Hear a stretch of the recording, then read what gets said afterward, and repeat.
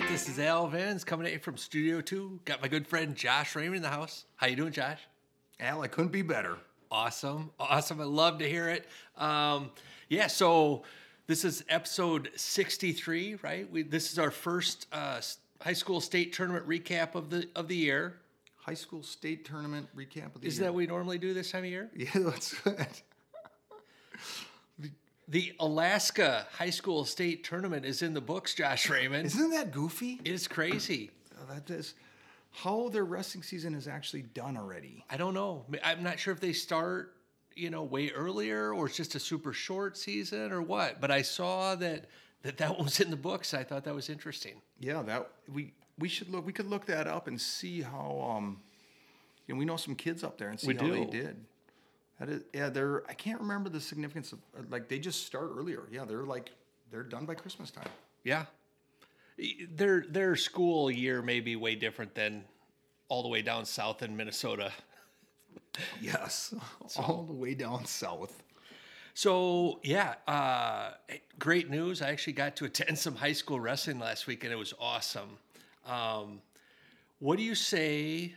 What do you say before we get going on the high school stuff? Let's talk just a little bit of college. Augsburg has not been on the mat lately, so there's none of that. But I kind of want to start, Josh. I want to address this ducking situation, right? It's a big problem in college wrestling. Guys talking about wrestlers ducking other guys, and it happens all the time. There's a duel recently, Cornell and Iowa State, where it happened 2 or 3 times. You know what? To be honest, I would love to chat about that, and you can kind of give us you're my go-to for college wrestling, so maybe you could. I'm going to kind of lean on you for this segment. Well, sure. I mean, look, right now there's no penalty for ducking guys. None. You are not punished whatsoever. So a good example of this kid named Julian Ramirez from Cornell, really good kid, 165-pounder, went out to Vegas and beat David Carr. Right? That's a nice absolute win. Hammer, right? And so they wrestled, Cornell and Iowa State wrestled recently, and Ramirez and another kid who I think had a win over an Iowa State kid out in Vegas, or a higher place at least, both were injured. They were healthy enough to get multiple major decisions earlier that day, but then they came up a little gimpy in that particular duel. Both of them. Both of them, yeah. That's there was a lot of people outraged. Look, here's the deal. There's no reason not to do that for them. I guarantee you this, when the year started, Coach Gray out at Cornell was super excited to give Julian Ramirez 2 shots at David Carr if he runs across him at the Cliff Keen in Vegas, and then also this duel. Yeah. As it turned out, Ramirez got that first win, and so, he didn't wrestle the second time, and I can't blame him, because if he loses that match, now all of a sudden it's a split, and he doesn't have much for seeding criteria over Carr at the end of the year. He's not going to see him anymore this year, right? They're EIWA, Carr's Big 12. Cornell's ideal situation is that Carr beats Keegan O'Toole to Big 12s, right? And then they both have a loss, and now Ramirez maybe catches a 1 seed at Nationals, right? Which is pretty crazy. So here's the deal. Here's how we got to do it, Josh. I think the solution, the best one I can come up with, I don't know, the best one I can come up with is this.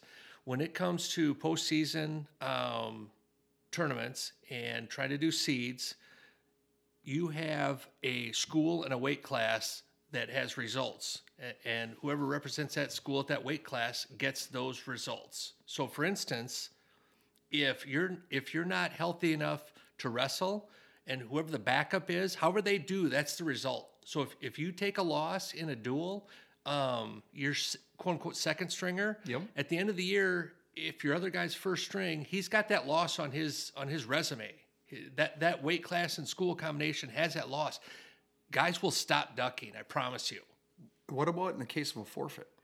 Forfeits and medical forfeits have got to count as losses as well. Absolutely. I mean, to me, a double loss would be even better, but so be it, right? Yeah, I was fired up now. Yeah. Maybe you don't have, maybe maybe you're traveling. Maybe you're going all the way across the country. Maybe you're going from California to New York for the journeyman duels, and you literally can only take a handful of extra guys, and you just don't have someone that can fill in, and someone does legitimately get hurt. Yep. You have to forfeit a weight class. That's just the way it is. It's still a loss for your weight class and your school. And in the postseason, that loss comes into effect. So the guy that filled in for Ramirez, just let me play this back out in my head. The guy that filled in for Ramirez against David Carr and lost. Yep. And come the postseason, that loss goes on Julian Ramirez's record. If Ramirez happens to be the best guy for Cornell in the postseason, yes, that counts. Okay. And guys stop ducking. Look, I like it. There's very few situations where it's actually going to hurt. Let's say Ramirez really was hurt, right? Like he was legitimately hurt. That's unfortunate, but that's so rare compared to actual ducks, and it happens over and over. And I see guys on the internet talk about, Dayton Fix has never ducked anybody in his life. He didn't duck Ryan Crookham, blah, blah. Maybe he didn't. I don't know.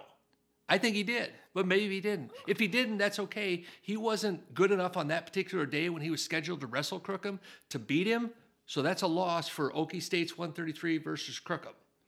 Period. I like it. It's easy. Yep. It's simple. Well, what about this? What if they just accept the fact that they're going to have 3-4 losses going into the postseason, and it just evolves downstream a little bit? You know what I mean? Yeah, there's no downside now. There's no downside to Ramirez wrestling that match. And again, luckily he's not from around here. I'm sure he doesn't listen to the program, nor does his coach. You'd be surprised, right? But he was just the easiest example that people were upset about online, so I picked that. Very one. There's recent. Lots of other examples. One of the most recent ones for sure. Yeah. So you ask, well, there's not just dual tournaments, there's open tournaments and there's invite tournaments. So here's my thought on that. For an invite, a team typically just brings their starters, right? So whoever your starter is, however they do in that tournament, that's the set of results that apply for your school and weight class combination. So what about an open tournament where maybe you have 2 or 3 kids at the same bracket? Well, I think for that, you have to take each wrestler has their own set of results, right? Because you can't take 4 guys at 165 pounds to an open tournament and somehow have 15 results for your school and weight class. So wrestler A, B, C, and D, they each wrestle in the open tournament. They get their results. But at the end of the year, when it comes to time for seeding purposes, and both at their conference postseason and definitely at the NCAA, you say, well, Billy was 6-2 in open tournaments with these wins and losses against these guys, and then that school and weight combination was 34-2 in dual and invite competition, and you just put it together. It's all math. Like, it's not that hard. It's not like it's going to be some impossible situation to figure out. It's very easy to come up with how the school did at a weight class combination for 10 weight classes, and people will stop ducking. I'm telling you right now, it fixes the problem. This sounds like an easy fix to me. It is easy. It is easy. People want to talk about it's such a hard thing to fix. It's not hard. People say things generically like you have to penalize someone or make a loss count or make a forfeit count, make a duck count, right? But the easy way to do that is school and weight combination, done. There will be people, if they really want to, that can come up with examples like, well, Al, well, Josh, what about this guy at this weight class last year, and he was really hurt, and it's not fair because he's going to have to be a 4 seed, and he's the best guy in the country. Tough luck. Well, that's a real concern of mine. It's not a problem. But if you have a real, he wasn't the best guy. Injury, I mean, let's say you have a wrestler, has a significant injury, and his replacement, he misses, call it 6 weeks, and his replacement goes 2-8, while filling in for him. What if the starter went? You don't know, Josh, because he couldn't wrestle. He was too hurt to wrestle. Well, what if he never recovers from that injury? He might not. He was unavailable to wrestle. But taking that, what if he's far better than that guy who goes 2-8, and he's got to take that 2-8 record into the postseason? Yeah. Yep. If someone is hurt for look, and you can actually find real situations where that happened. I'm sure you can. Oh, you bet. And I can find way more situations where people are ducking, and it happens over and over and over. They would never do this at the Big Ten tournament, would they? Oh my gosh, it's terrible there, right? Oh, it's the worst. for a couple of years there, I was almost ruined the Big Ten tournament. So you mentioned somebody's out, right? Let's take a different scenario. Okay. Let's say that wrestler A wrestles all year and does pretty well, right? Well, wrestler B comes on strong at the end of the year. He actually wins a wrestle off. He earns a spot over wrestler A, but he's got very few significant results, right? Is it fair to just dump him down in the middle of nowhere when he's been fighting tooth and nail with his buddy that has earned a bunch of big wins and clearly has quality seed potential? And we can bring names to this one too. Do you know a guy named JoJo Smith, Josh? Yeah. You do, don't you? Yeah. Yes, that's a good example. So they talked about him being like near the end of the seeding criteria and lists at the Big 12s and NCAAs and stuff. And as it turned out, JoJo was maybe not in his best shape of his life, and it maybe didn't matter as much as some people thought. Yeah. But there were people like, that's not fair to the one seed at the NCAA tournament because they're going to have to wrestle JoJo Smith. The first round. Right? People were worried about that, but they did it. Yeah. That's a great point. How silly is that? A perfect example. On the other hand, do you remember who he beat out? One of my all-time, or I don't even want to say beat out, who he replaced? In the wrestle-off? Yeah. I don't. One of my all-time favorites from Oklahoma State, big upper body guy, Chandler Rogers. Yeah. Oh, yeah.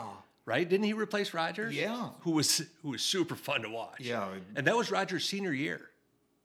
He'd spent his whole life being an Oklahoma State cowboy and cowboying up legit, and the end of his career, he soon got married and had a child after that. I think he's doing great, but the end of his career was to stand out of the way for JoJo to take a spot in the postseason and kind of lay an egg. And what seed did JoJo get in that tournament? Right? Was he last seed? Yeah. Wasn't he? Yeah. He wrestled the one seed first round, right? He had did he have a pigtail match first, right? Right, yeah, because pigtail. Yep. And then so look, there's and I'm actually happy to do it, but it's not hard to find the who's ducking side of the argument. Just go to the internet and look at who's been complaining in the last week. People are all up in arms about this Cornell situation.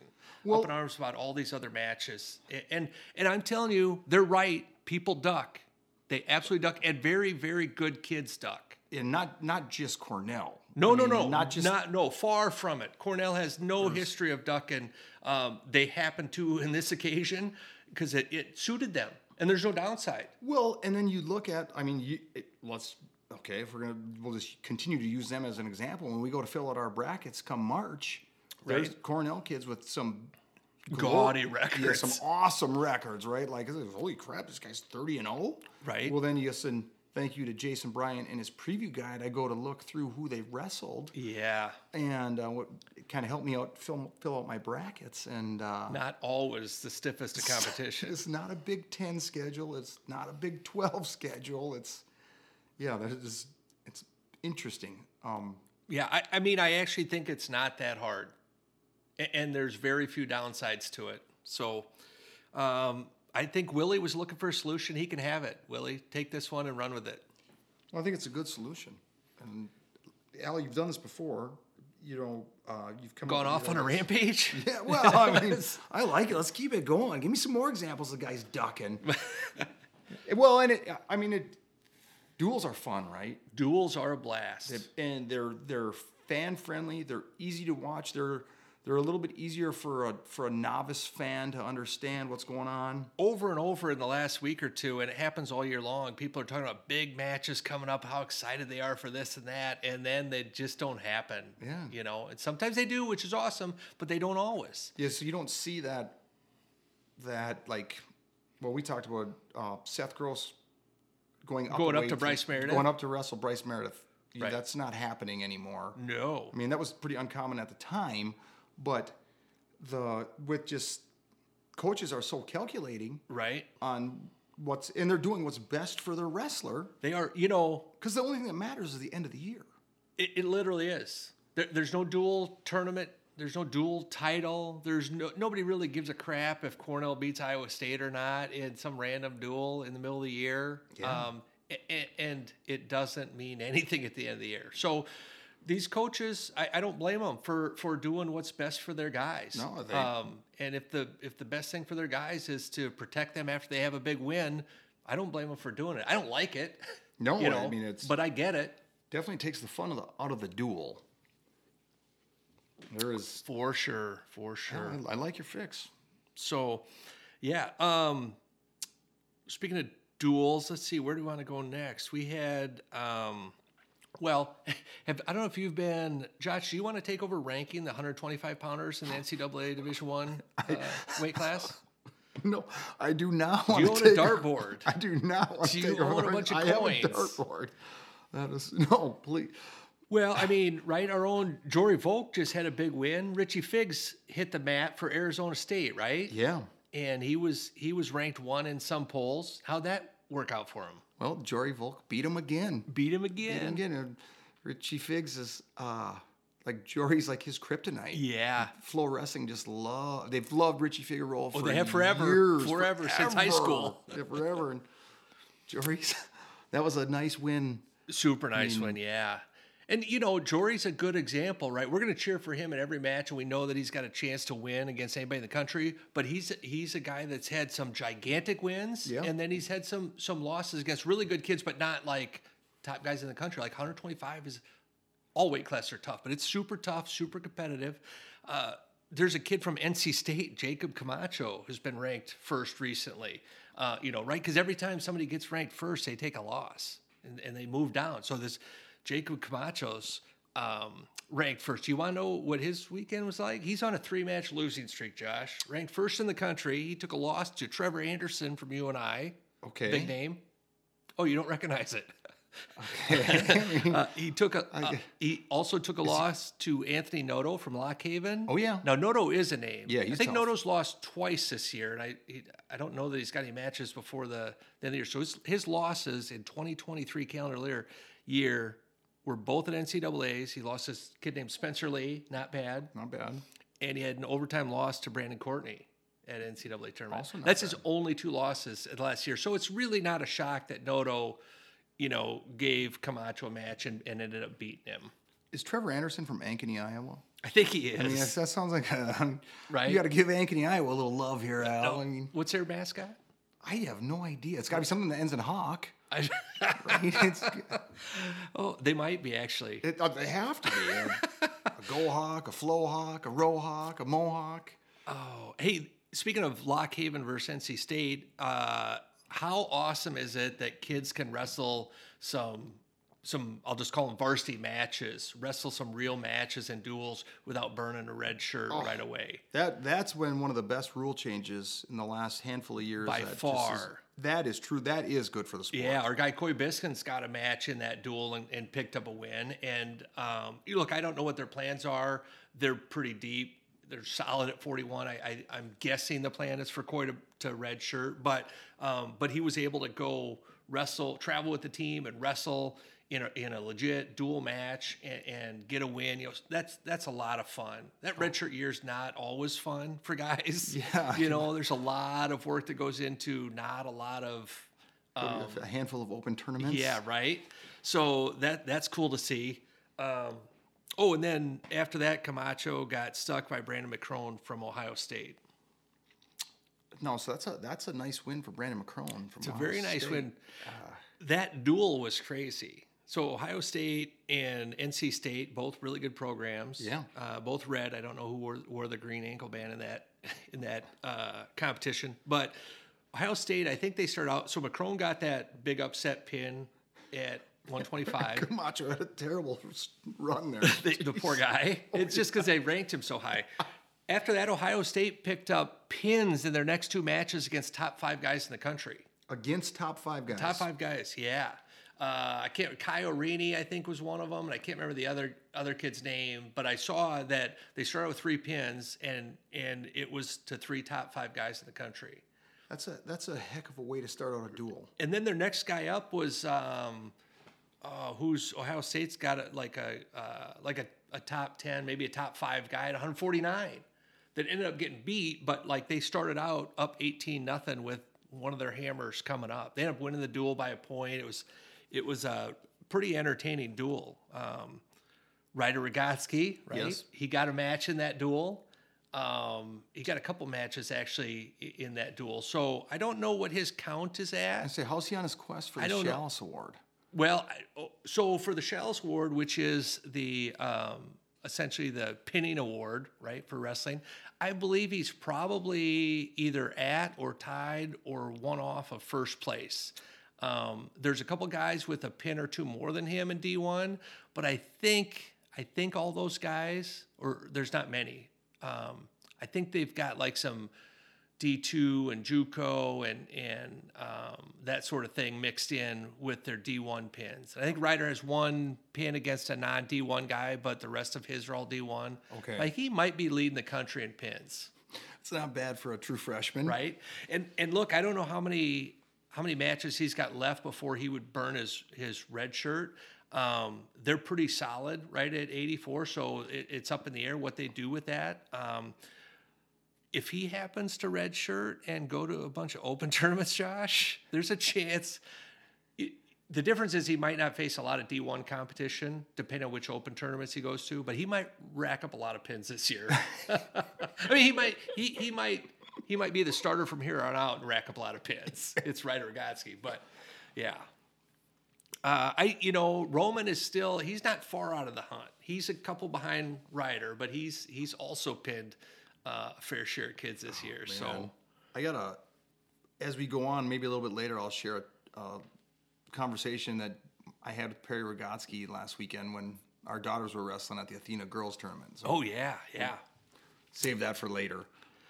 Oh, yeah. So anyway, if you know a 125-pounder, tell him to stay at least second or third ranked. Do not come out in front. It's just been, there's probably been 5 or 6 kids ranked number 1 this year that have been beat already. It's just crazy. And like say Camacho lost 3 in a row before he could be re-ranked. Yeah. You don't want to do it for a big tournament. No. Take a loss in a duel and drop to second or third maybe. You know what? He'd probably still be ranked number 1 if his coaches would have ducked a couple of the opponents, point. Right? It's a good point. Duels. Do they actually call it the Cowboy Championship, Josh? Did you watch a duel last night? I did. And which duel was this? That was the Oklahoma State versus Wyoming Cowboys. Cowboys versus Cowboys? Cowboys versus Cowboys at the University of Wyoming in Laramie. Actually, it was weird, too, because when I went to tune in, it was literally the best flow wrestling has ever come in on my TV. Really? Like, I have no idea why. They've got outstanding internet in Laramie? I guess. Do they also have a giant grain bin with an internet service? Do you think maybe that's part of it? Like they use the same grain bin type of internet? Compatible technology on both ends, right? Literally, like as I watching the duel on the TV, my wife goes, why is this coming in so clear? I'm like, I have no idea because it never does that. And yeah, so here I spent the night watching the Cowboy versus Cowboy duel. So 2 questions out of that. 1, did anybody we know win for Wyoming? And 2, do we have a sponsor for this segment? Actually, yes, we do. We got two wrestlers we know won for the University of Wyoming. But let's talk about the sponsors first. We'd like to thank our sponsor, General Sports, for giving us a little love on this show and sponsoring this segment. Don't be afraid to reach out to these guys for all your apparel needs because they are making their way into wrestling apparel. They started out as a hockey company, but they're coming on strong and they literally want to be involved as much as possible with the sport of wrestling. So it's General Sports. I'll give you an example. When your team qualifies for the state tournament. Oh yeah. You've got or your wrestlers or just a couple individuals. You remember how big of a pain in the butt that was, Al? Oh, it's giant because you don't know who qualifies until, a few days before the state tournament. Yeah, until you qualify on Saturday night and wrestle on Thursday. Yes. So you got 5 days, 4 or 5 days to get these t-shirts ready. For the last 5 years we've gone through General Sports and we've always gotten them. They've been awesome. Nice. And that's team and individual. So even if you got 3-4 guys that are going as an individual and you're looking for a shirt quick, give General Sports a call. Awesome. So, yes, they're sponsoring this segment, They wanted to sponsor. I think they reached out and said they would like to sponsor if we could do with this episode like a Big 10, a Big 12 Wrestler of the Week segment or something. They'd like to sponsor that. I think. Could you track down who the Big 12 and or Big 10 Wrestler of the Week was this week, Josh? Well, if I remember correctly, the Big 10 Wrestler of the Week is from the University of Nebraska, Peyton Robb. Go Big Red. Go Big Red. I knew he's setting me up here, folks. He just loves that. He just loves that. And then the Big 12 Wrestler of the Week is Jory Volk. Nice. From the University of Wyoming. Cowboy. Awesome. Who had just, huge tournament out at the Reno Tournament of Champions. And big win last night in their duel against Oklahoma State. Yeah, beat Spratley, right? Yeah, beat Troy Spratley. Yeah, there was talk about that match, when they were both in high school, and I don't know that it ever materialized in folk style, but, that was a match that a lot of people, especially that didn't know Jory's well, favored Spratley in. Like, he was a big name, big recruit. He was one of the top guys in the country, and so that's a really nice week for Jory. Yeah, and I'll rewind just a little bit. You said if you didn't know Jory as well, that you would favor Spratley. People who knew Jory would not favor Spratley. Agreed. Yeah, because he's just this is no surprise, right? Not to us, right? Like locally, the Minnesota Metro people, and look, there's actually there's three groups of people on this sort of thing, right? There's like people that are just general wrestling fans across the country. A lot of those people are going to be like, oh, Troy Spratley's awesome. He can't be beat. No way Jory beats him, whatever. There's a group like Minnesota wrestling fans that don't really know the national thing. They're like, well, Jory Volk is never going to lose a match in his life. He's awesome. He is, right? Yeah. But there's a lot of good wrestlers out there in the country. And then there's like this kind of the smallest subset of people that know Spratley, know Jory, and as good as Spratley is, love that matchup. Yeah, love that matchup. Yeah. That is, how fun was that? And so Jory beats Spratley to start the duel, and then at the end of the duel, at 197 pounds, Joey Novak, true freshman, beats Jersey Robb. Wait, what name was this? What state and name are we talking? Is it Oklahoma kid? Is it Jersey Ray Robb? Jersey Robb. Jerry Robb? Jersey Robb. How does he not have a middle name mixed in there or a third name? I don't know. That's a good question, actually. Jersey Wayne Robb, right? Jersey Wayne. Wayne Robb? Yeah, must be a typo. He's from Oklahoma. He's got a pretty nice set of tattoos. He does. And, he is jacked, but he's not very tall. He's not as tall as Joey. He's not nearly as tall as... Did you see... Okay, during that match, Joey was winning, and Jersey pulled the trigger on a high crotch and transitioned to a double. And he was extremely explosive. And as he went to return Novak to the mat, there was nothing. There was literally nothing on the mat. All parts of both bodies were in the air. Right. And Joey landed right on his back. It had to knock the wind out of him. Yeah. Teetering on some form of concussion. And you could see, Joey kind of got his bell rung a little bit and was kind of lethargic for a short while. I was kind of hoping for, a challenge brick or something. Yeah, maybe just a quick... Some type of injury time, just give him 30 seconds to get his bearings. Well, we didn't need injury time, right? Then people get choice. And So... Yeah, challenge brick maybe would have been well spent. There's no penalty to that right now in college either. Challenge brick, just give him a minute to catch his bearings. That didn't happen, and he didn't really need it to happen because he hit a Granby roll. Really hard Granby, yeah. Hard Granby with 20 seconds left in the match. He's trailing, hits this Granby roll for reversal and pins Jersey Robb. Yeah. Jersey did not have the strongest set of. It was not the strongest bridge I've ever witnessed. No. I don't know if he's been. And I'm sure. Look, that was 6 minutes and 45 seconds in the match. You're tired, and Joey's big, strong kid. It's been a wild match, but it was. I imagine Coach Smith was not super impressed with that bridge effort. It wasn't much of a bridge. I would love to hear his comments on it. He's so entertaining. What's Joey? He's ranked 18th? Yeah, he's top 20 for sure. He had some big wins out in Vegas and just keeps chugging along nicely. Yeah, he's looking really good. Yeah, that's awesome. And it was fun to see a kid, super reserved kid, right? Always, and he was, after the match, he was fired up. And, I love seeing guys get fired up for stuff like that. It's a big deal. You know what's kind of funny about that? Those two winning matches in that duel, they both have trained a bunch in the Oklahoma State wrestling room over the years. Yeah. And I don't know why I thought that was funny, but...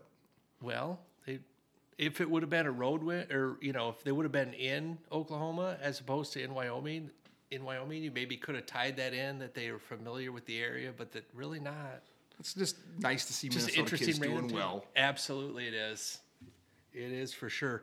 I don't know what made me think of this, but shout out Obi Blanc, took over at NDSU. Yeah. And picked up his first dual victory as a coach. They beat the Bison. Who'd they beat? Purdue, I think.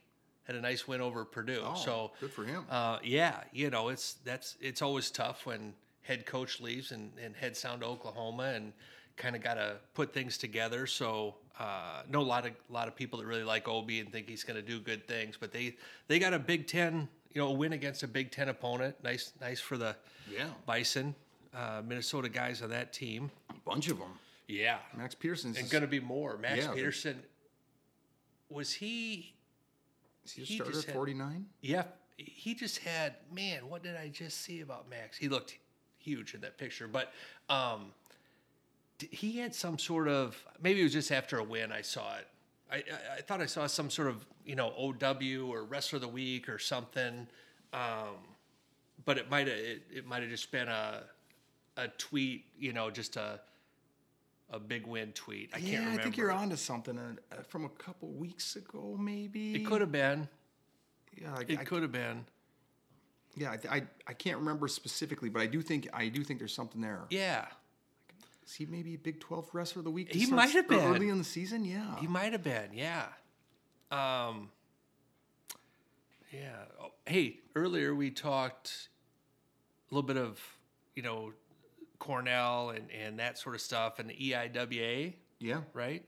So the Ivy League has always been part of them. And I saw a tweet by our friend of the program, Jason Bryant, recently. The Ivy League's breaking off and going to have their own postseason /conference tournament. So historically, the Ivy League, which is, what's that? Cornell, Princeton, Harvard. Can you explain this to me like I'm 5? Okay. Just so I understand, because a lot of times I thought the EIWA was basically an Ivy League conference tournament. So that's an understandable thought process, right? Because you see people from schools like Cornell and Princeton come out of that tournament, and you assume that must be the Ivy League tournament. But there's only six teams in the Ivy League, I believe. Harvard, Columbia, Cornell, Princeton, Penn, and Brown, right. So those 6, the EIWAs, Josh, they had 32-man brackets. Like there were over 16 schools. There were at least 17 schools in the EIWA. Because I remember seeing not many more than 16, but there was more than 16. Yeah. I remember seeing a round of 32 matches at their conference tournament. So next year, those 6 Ivy League schools are going to come out of the EIWA. EIWA will still have their 11-school tournament, assuming everything stays as is. And then the Ivy League will have their own, I guess, a conference tournament, you'd call it. And one of the important parts of that is, right, with D1 college wrestling, these conference tournaments have a certain number of auto qualifiers for the national tournament at each weight class. So based on how schools do during the year, each weight class and each conference has a certain number of automatic qualifiers. We've talked before how the Big Tens have too many, right? They earn them all, but because they've got so many, got a ton. We end up with a bunch of, medical forfeits and guys dropping out. And if they subscribe to our resolution, that'll happen a lot less in the future, but it might take the NCAA a year or two to catch up to our ideas. They'll get wind. They should. They really should. So the EIWA will have a separate set of allocations. So anybody who wins a conference tournament, EIWA is recognized, Ivy Leagues are recognized. No matter how poorly a weight class does during the year, the champion always makes it no matter what. So there's at least one. But look, as good as the Ivy League schools are, those schools we mentioned, right? They're going to have 2, 3, 4 at a lot of weight classes, maybe even 5 at some weight class. It might be 5 out of 6 auto qualifiers, at a few weight classes. Certainly 4 will not be completely uncommon. One of the biggest examples of this, you remember the COVID year, Josh? Like after COVID happened, we had that reduced college season where they wrestled no tournaments. It was only duels. There weren't a ton of duels. Yeah. And some schools didn't participate. For instance, the Ivy League schools did not participate at all. Yeah, they didn't. I hated that season. It was terrible. And they didn't. The Ivy Leagues they didn't participate in postseason at all either, at all. Right? Nothing. They did no postseason. However, the NCAA said, well, we've got to figure out how to do this auto qualifiers. We don't have hardly any matches this year to go off of. We're just going to use last year's allocations, which makes sense, right? Except this EIWA with 17 schools had the same number of qualifiers as they did the year before, which included the Ivy League. So there were some weight classes with 3 or 4 or 5 auto qualifiers, and maybe most of those spots were earned by schools that weren't participating in the tournament. So you saw, some would say, a slightly watered down set of entrants from the EIWA. Potentially, right? So anyway, yeah, I thought that was interesting. I guess that it is what it is. It was just, yeah, and I'm gonna just tie this into some Minnesota kids. How many Minnesota kids do we have wrestling in the Ivy League right now? Well, Cale Berg. Yep. Will Saylor's going out to Princeton next year. He is. This will affect him. Yep. Are we missing? Who else? I know former Sam Webster was at Columbia. I thought we were going to have a little bit of a Brown connection, right, with Milner's out there. I think part of the problem is it's so hard to get into these schools, Josh. And fans, this is Cornell, not the Cornell that Rod Frost attended in Iowa. Wait a minute, this is the other Cornell. They're not the purple Cornell. This is the red Cornell. I feel like Rod's been misleading me. The first time I met him, Josh, I swear, he likes to talk wrestling. We talked about college, and he said, well, yeah, I wrestled. I said, okay, where at? He says, Cornell. And I took a double take. I'm like, you wrestle at Cornell? You wrestle at Cornell. And then I found out that there was a Cornell Purple Hawks or whatever they are in Iowa. Purple Hawks. I'm pretty sure that's their mascot. The Cornell Purple Hawks. Oh. So anyway, yeah. So there's not a huge list of kids, but there definitely are kids. And for the schools left in the EIWA, there's definitely some Minnesota connections there. Their brackets will be different to qualify for NCAA because they won't have those Cornell, Princeton, Harvard kids in them. Well, I hate to rewind just a little bit on you here, Al, but if we're going to talk the Ivy Leagues and very strong students, we got to give a shout out to our sponsor, Todd Hansen from Morgan and Trust Realty, whose son wrestles for Stanford right now. Right. They're pretty good students over there too. Not bad at all. So if you're in the market for a house, give Todd Hansen a shout at 612-325-6119. Yeah, and Stanford is nice because there's no small school in Iowa called Stanford to confuse me. Oh, boy. All right. Well, look, I told you before we started the high school stuff, I wanted to talk, 5 minutes of college. And, of course, we drug that out a little longer. But some interesting topics. I like it. Yeah, I think it's great, man. I like when you get fired up. You're pretty good at coming up with the creative ideas to fix things like this ducking situation. It's not that hard, man. I'm sold. I'm totally down with it. We could get the Big Ten tournament back to what it used to be. Yeah, no doubt. And during the year, these tournaments too. And, look, maybe if they do this, some teams don't schedule those duels. But I'm telling you right now, like I said, Cornell wanted that duel with Iowa State because they wanted Julian Ramirez to get 2 cracks at David Carr. Yeah. Turns out he only needed 1. Yeah. So they only used missed one. a second, right. But anyway, yeah. Hurt. Oh, I don't remember. I don't think I got anything else for college stuff, Josh. I'd say we talked Wrestlers of the Week. We talked Minnesota kids with big wins, big weeks. All right, should we roll into some high school stuff? Yeah. What do you want to start? There was a ton of girls wrestling last weekend, was there not? There was a ton of wrestling. A ton of wrestling, period. Like, for sure, there was a ton of girls wrestling last weekend. But before we start talking girls, let's just talk about the tournaments that. So, one thing we've tried to do is encourage more people to get into officiating. Yeah. And we've tried to help out somehow, some way, even in the smallest way we can. As far as sponsoring a ref.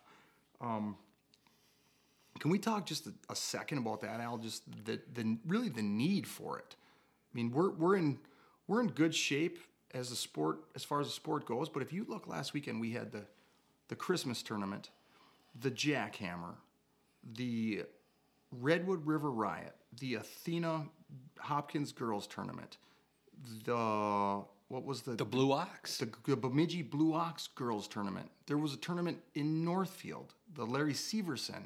They also had a JV tournament. Most of these places also have JV tournaments. I mean, there was a ton of kids wrestling last weekend in the state, and it amazed me as I was looking through results and see how people did at these things, that we had enough officials for it.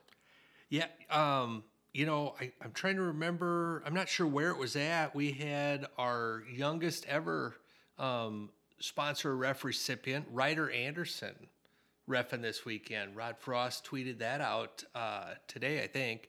So that's our 6th sponsor ref of the year, and we're still looking for more sponsors for sure. We've got at least, there were 9 in that first picture Rod sent out, right? Yeah. 9 new refs at that one tournament. So we're still looking for sponsors. Anybody interested? Let us know. Let Rod know. Well, and really, like, for people who love the sport of wrestling and they want to continue to be involved and they want to give back, officiating is a great way to do it, because a lot of times it's hard to get into coaching if you're depending on your work schedule. Absolutely, yeah. I mean, I know a lot of people who younger folks, whatever, they want to help coach, but they can't get off work at 3:30 in the afternoon. Yeah. It just doesn't work. Yeah. But reffing, there's some of the middle school events during the week can be earlier, but they're not at 3:30 and they're not every day. So it's something you can commit to. And then tournament or weekends like this show up, right? Yeah. Where there is a ton of mats going, and we need refs all over the state. Everywhere. Always going to be opportunities like this. And highly encourage people. We've talked about it. The officials, they kind of have their own fraternity a little bit. They're all huge wrestling fans. They got a niche group that they're after the tournament's over, they go out to dinner and hang out, and then they talk wrestling and talk about the things they saw, and we need to continue to work to get more officials. Yeah, that's an interesting point you made. There've been a lot of times over the years that we've ended up maybe at a restaurant type place after a tournament, right? When the wrestling's all done for the weekend. Yeah. And maybe we're with a friend of the show, Rod Frost, or maybe some of the other guys we know, or we run into them and we see, 4, 5, 6, 7 refs sitting around having a burger and whatnot, and say hi and end up talking wrestling with them for, an hour and a half. Like the refs love wrestling too. Like it's a good group of guys and gals. And like if you're a wrestling fan and like talking wrestling, reffing wrestling is a good way to get that fix. Great way. It's fantastic. You're still involved. You're helping.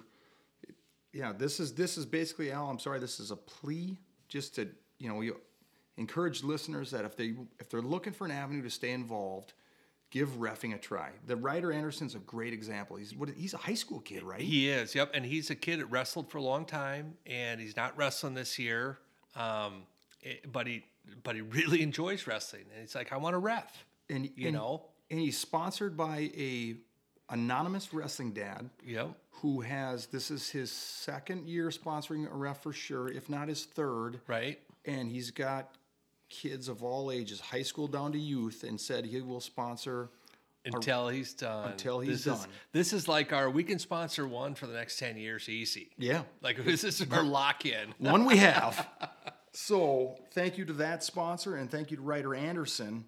And yeah, all makes and models, shapes and sizes and ages. If you want to stay involved in the sport, reffing is a great way to do it. And people who are interested in sponsoring, get a hold of us, and we will make that happen. Yeah. Or Rod, right? Yeah. See Rod, either one of us or Rod. Yeah, awesome. That's good. I'm glad you brought that up. Okay, so and the reason I brought that up, Al, is just because looking at the numbers for people competing last weekend. Okay. So let's look at the Athena Hopkins girls invite. They had, what did we figure?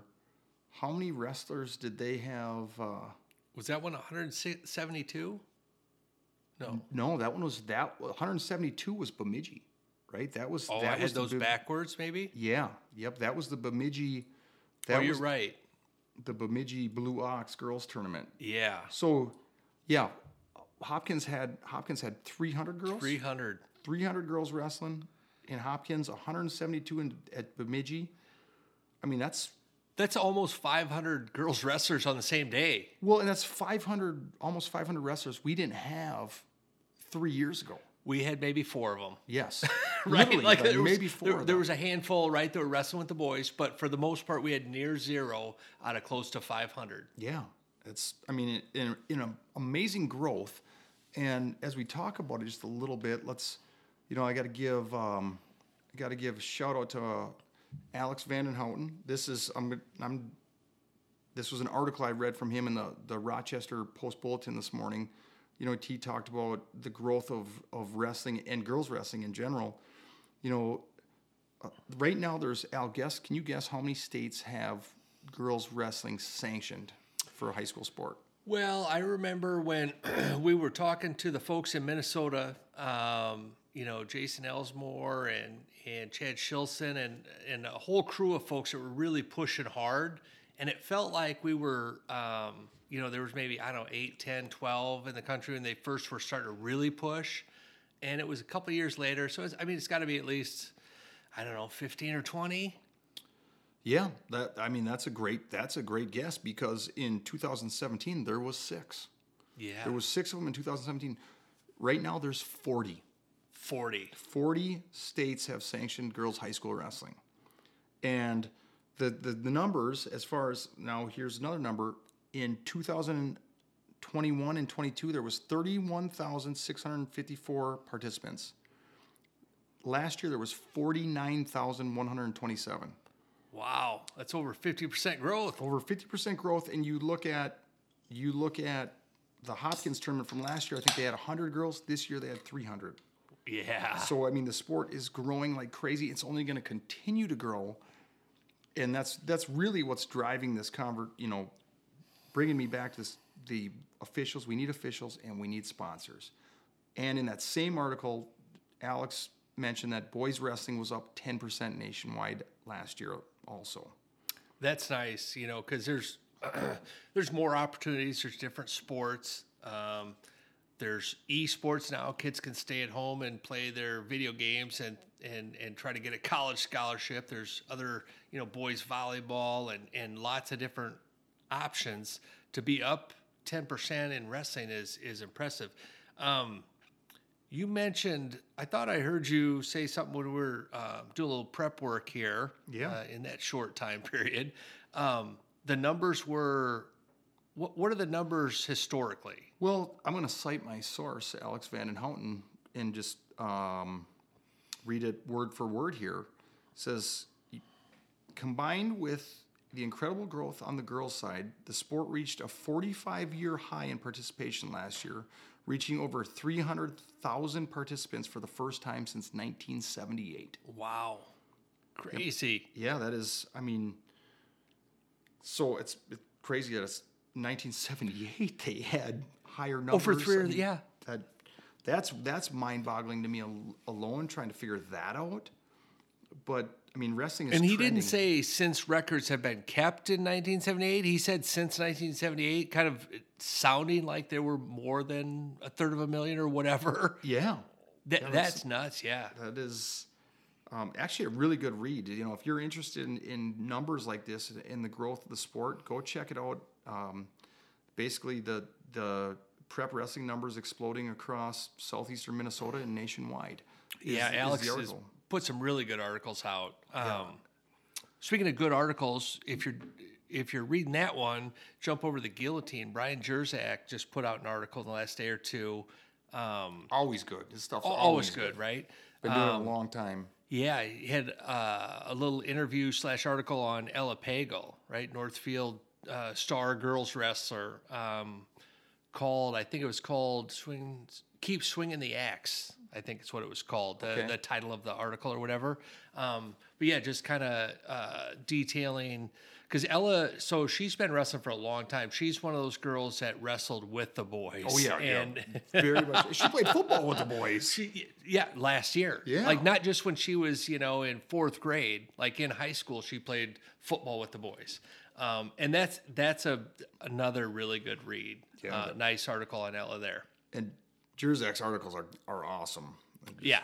He's not, like you might find a podcast with just a couple of meatheads talking wrestling. Jerzak's an actual journalist who does a nice job. He's a professional. Right. Big difference. They're always a good read. Okay, Al, I'm going to go back to this girls' tourneys here. Let's just talk a little bit about Athena and Bemidji. And the numbers were outstanding, and we'll start with Athena. Okay. Apple Valley, they have embraced girls wrestling like very few others have. They just literally, they're like, the more the merrier. They've done a great job, and their numbers are great. They won the Athena tournament with 392.5 points. In second place was Hastings with 276. So they won by over 100 points. Wow. Third was Forest Lake. Fourth was Eastview. Fifth was Chatfield. Sixth was Byron. Seventh was South St. Paul. Eighth was Centennial. Ninth was Shakopee. And 10th was Bloomington Kennedy. And a lot of those programs, they've got, some of those are starting to have some nice, fairly big name coaches too. I'm trying to think. Chatfield's got Savannah Vold. Yeah. They're really, it's not just the school saying, okay, well, we should have girls wrestling too. Go ahead and roll a mat out and let them wrestle. Like, they're putting some resources and effort into it. It's really good to see. Well, and on that same subject, as we roll into the Bemidji Blue Ox girls tournament, the second place team there, St. Michael Albertville, they're being coached by Dan Lefebvre. Yeah, right. Does he have any success at the high school level, Josh? He's got a fair amount of success at the high school level. I love that guy. And he committed to help grow the girls program at St. Michael, and they got 50 girls practicing right now. He came back to do it. Yeah. Like, he retired, quote unquote, retired from the boys' side after a very successful career, retired a few years back. Yeah. And then kind of helped out a little bit here and there, but like, he was ready to be done and take a step back. And then this opportunity to come help grow this girls program from scratch essentially came up, and Dan jumped right in. And that, obviously St. Michael's has been good for a long time on the boys' side, and looks like they're doing well on the girls' side. Now, they took second at Bemidji, but the winners, let's go. Okay, you know what, Alan, hang on, rewind. We'll start with 10th place and work our way to number one. In 10th was Moorhead. Tied for 8th was Wadena Deer Creek and Bertha Hewitt Verndale, Parker's Prairie. 7th place was Park Rapids. 6th was Thief River Falls. 5th was Mille Lacs. 4th was Brainerd. 3rd was Sauk Center Melrose. 2nd, St. Michael Albertville. And your champs in Bemidji was the home team, Bemidji. And they beat St. Michael by almost 100 points. Wow. Now, when we talk about a commitment to helping grow the girls' side of things, longtime Bemidji head coach Rance Barr, he stepped away from the reins as the boys' coach here a year ago, and now he's the head girls' coach.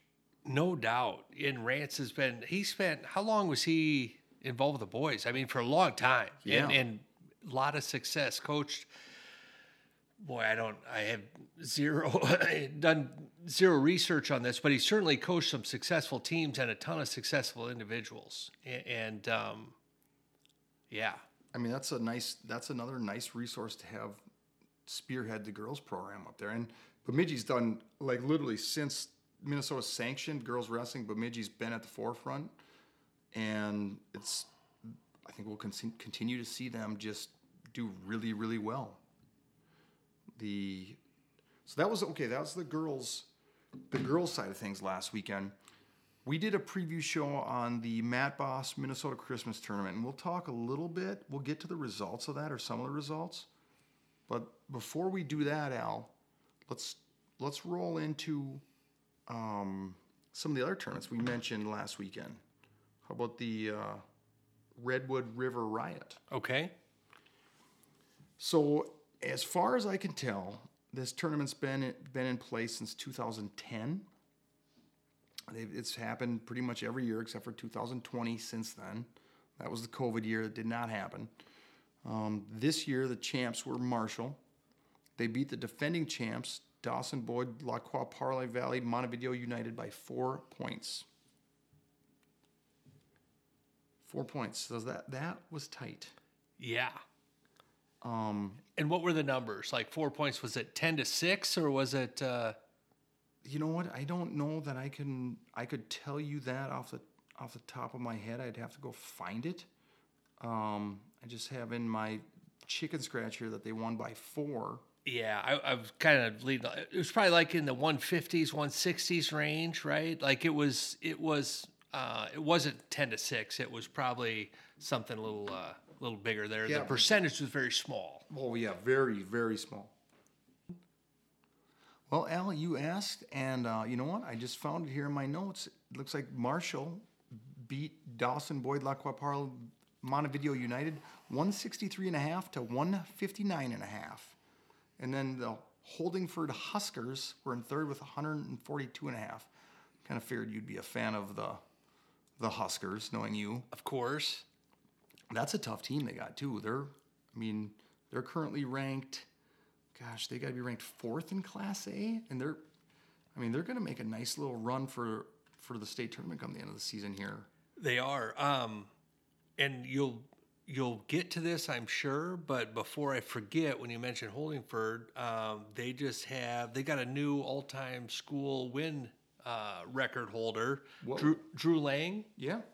Won his 183rd match of his high school career. Oh, good. Set a school record, and I think that same match was his 75th pin.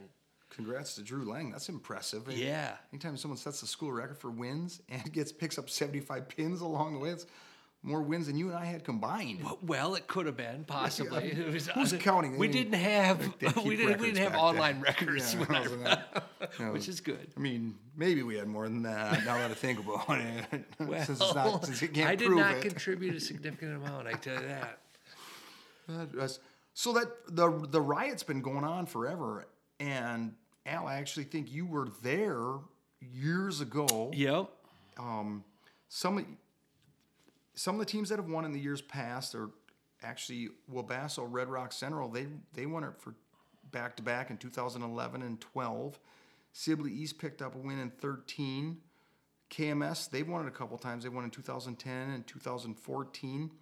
Litchfield won it with a real strong team in 16. Worthington won in 15. Fairmont, Martin County West, the Red Bulls, they had their kind of the reins of it there from 2017 through 19.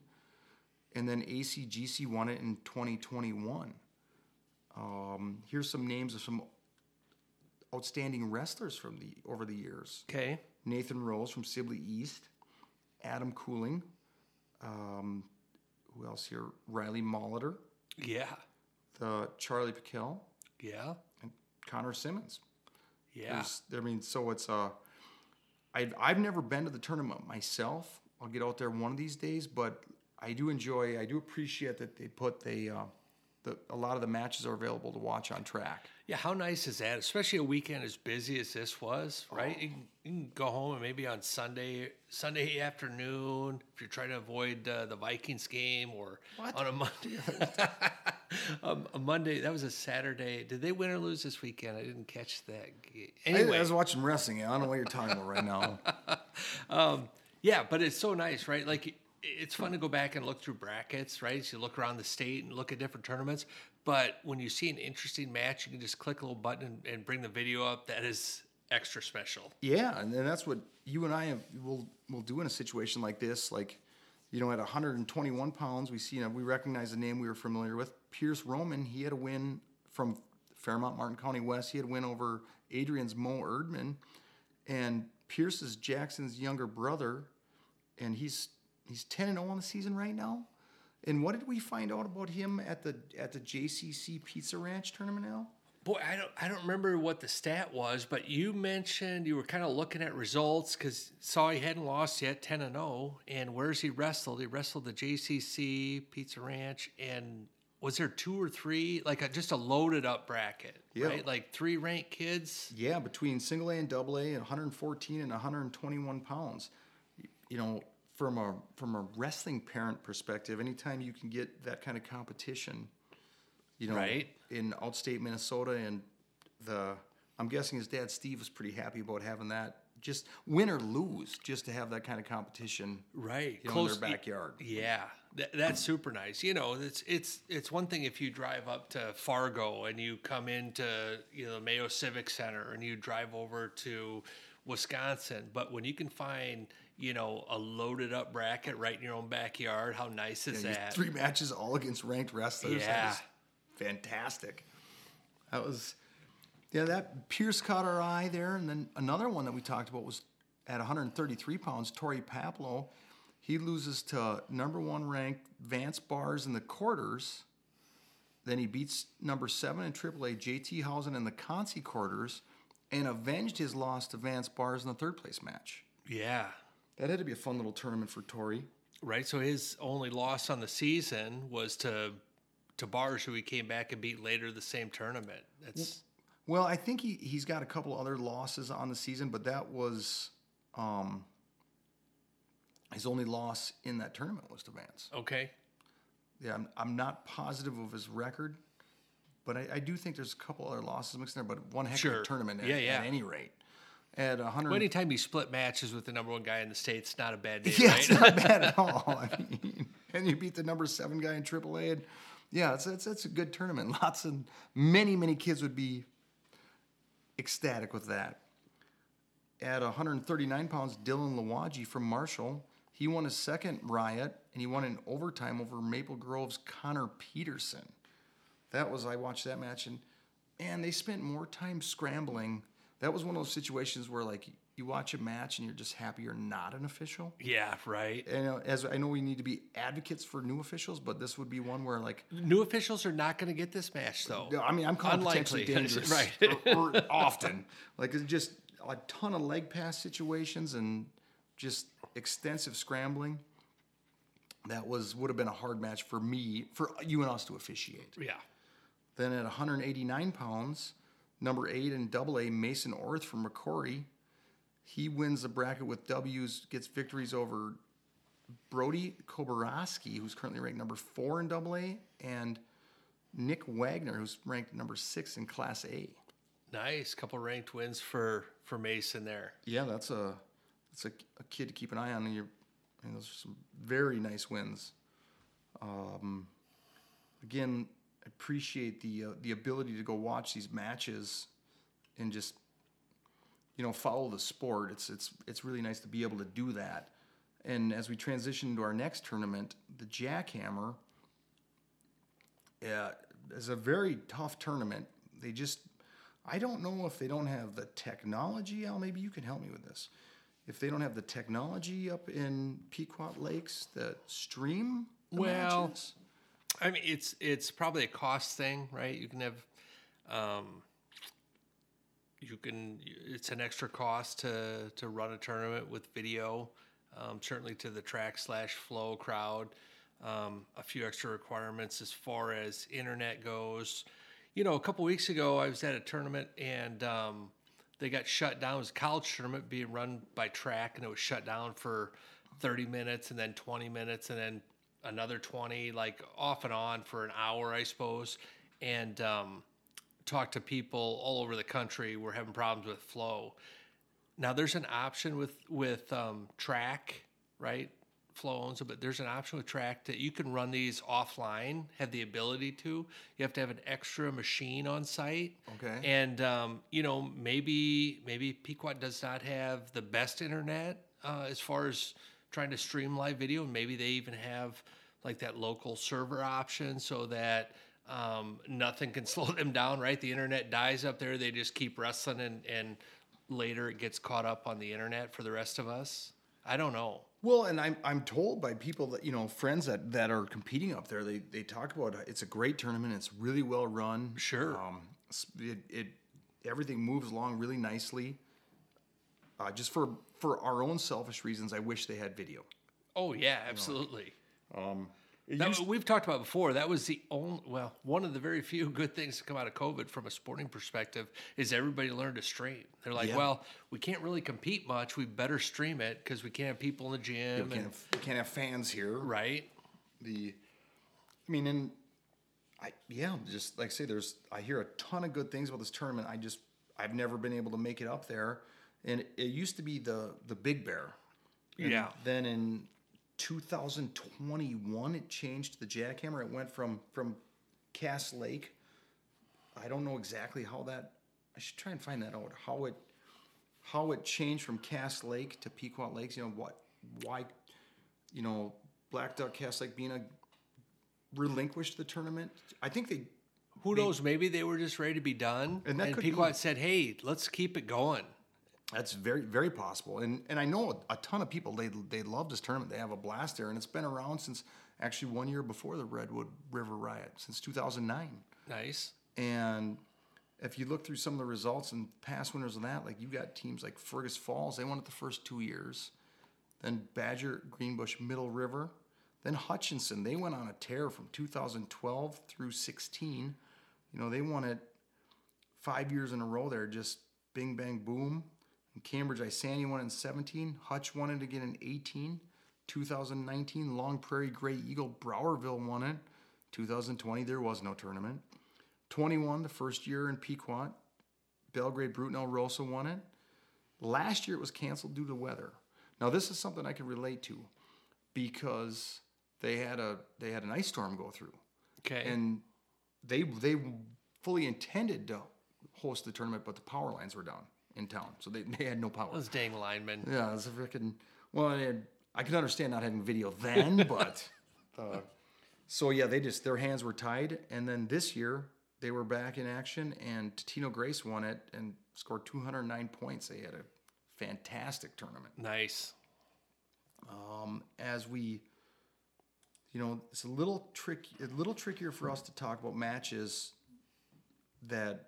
Because, like I said, we didn't get to see him, but there's a couple things that caught our eyes, right? Like at 152, Carson Beyer from Perm, he won the bracket. So he won it. What was he seeded? He was seeded 24th. He was not seeded first or second. He was not seeded first or second, third, fourth, fifth, sixth. He was the 24th seed, and he went on a tear.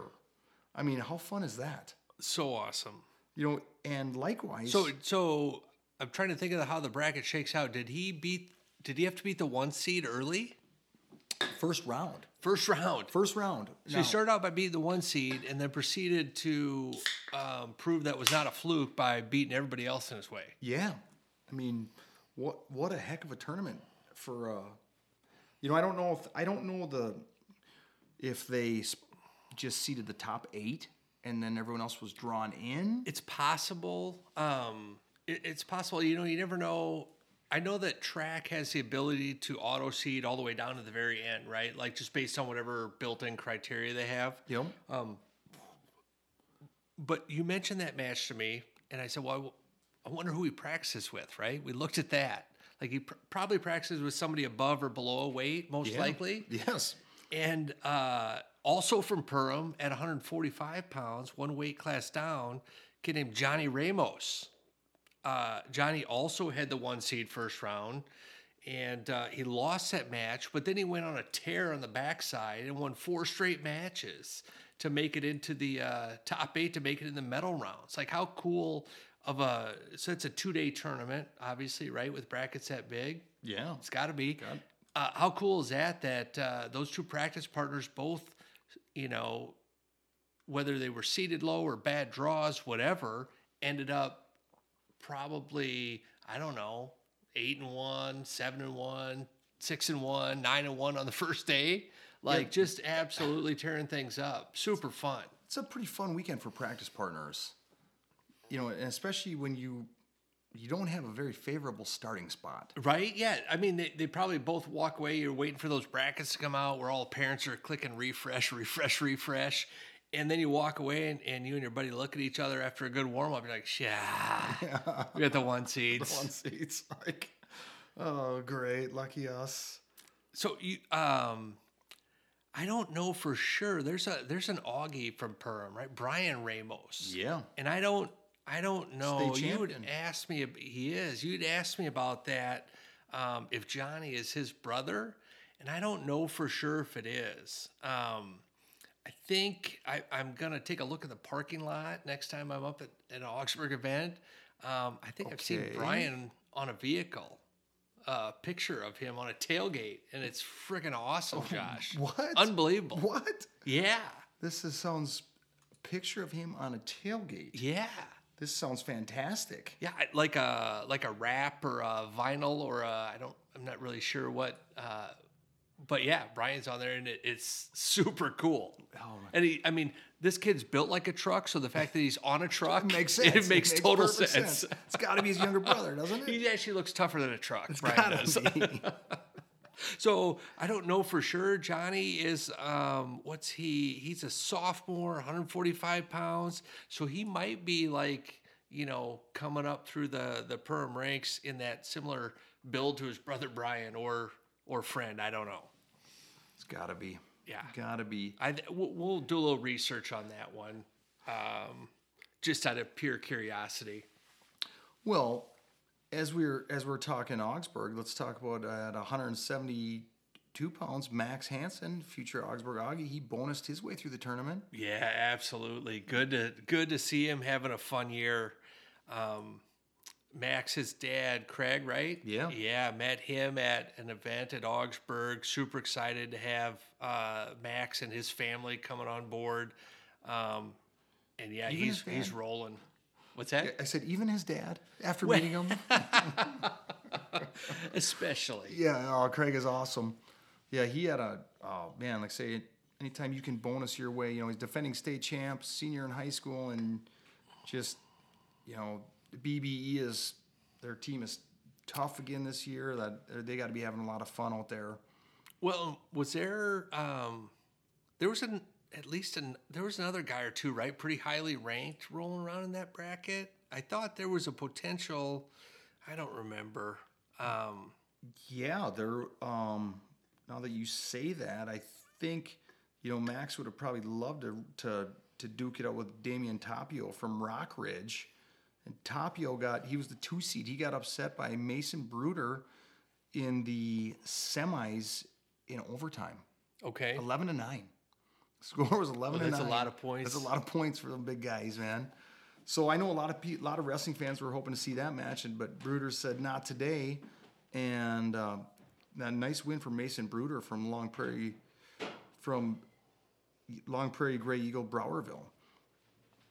Okay, so that potential matchup didn't happen, but another one that I know you and I talked about we'd have loved to see on video was 127 pounds, Zach Reamer versus Logan Schwanz. Reamer's currently ranked number 2 in in single A. Yep. For Mille Lacs, and Logan Schwanz is currently ranked number 2 in double A for Hutch.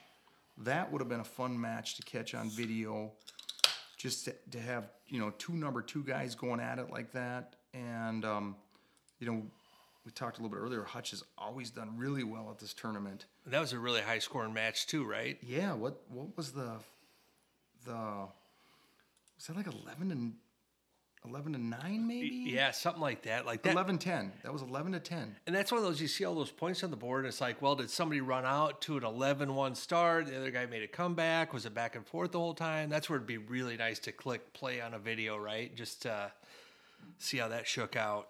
Yeah, that was a really nice semifinal because Reamer beat Parker Zutter from Pequot Lakes, Pine River Bacchus in the semis 8-2, and Schwann's beat Raiden Graham from Howard Lake Waverly 5-1. That was a tough bracket. Yeah.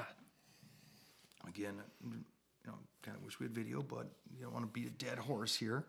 But then let's finish out at 189 pounds, Al. Did you see who the champ was in that bracket? Oh, yeah. Yes, I did. We have not had a chance to talk about this season on air, Josh, the champion there. I know we've meant to. Yeah. Well, look, I mean, it was fairly recent. I think it was a couple weeks ago, maybe December 1st or end of November, something like that. From Proctor Hermantown, your champion at 89 pounds was Zach McPhee. Well, that was a very nice accomplishment. We'd like to touch on something Zach accomplished earlier this year. We talked about it last year. Yeah. Last year, Zach had wrestled in 13 weight classes, right? Last year, there was 14 weight classes. He wrestled in 13 of them, 106 through 220. Yep. Not only did he wrestled in 13 of them, he'd won matches in 13. That's fairly impressive. That's very impressive. It's hard to actually hit them all, right? Like as you're growing, how do you catch those on the way by? When you go from 120 to 152, how do you catch those other three weight classes in the middle? But he did it. On his way through, he not only wrestled, he not only won, he pinned kids at 13 weight classes. Unheard of. Unheard of. Never heard of it before. He had pins at 13 different weight classes. So this year, you can see he's a 189-pounder. Yep. The weight class he did not catch last year or before was heavyweight, right? Certainly a 189-pounder can't wrestle heavyweight, can he?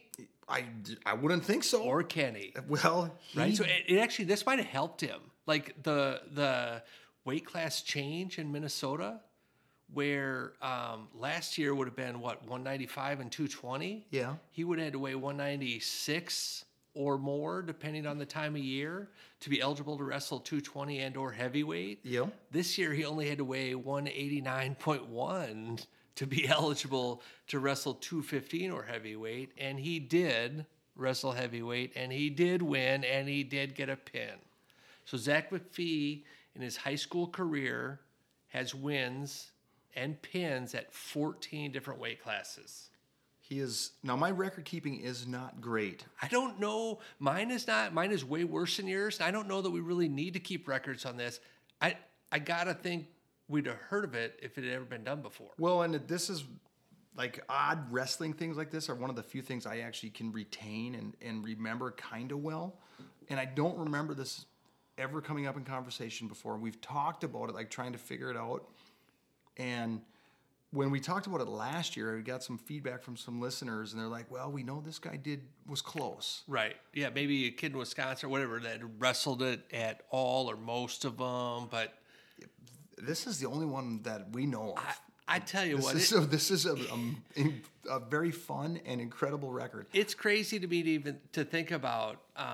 Look, I had a kid that was small his 7th and 8th grade year and got big when he was a senior, and he was a good wrestler. And look, I mean. And what weight was he his senior year?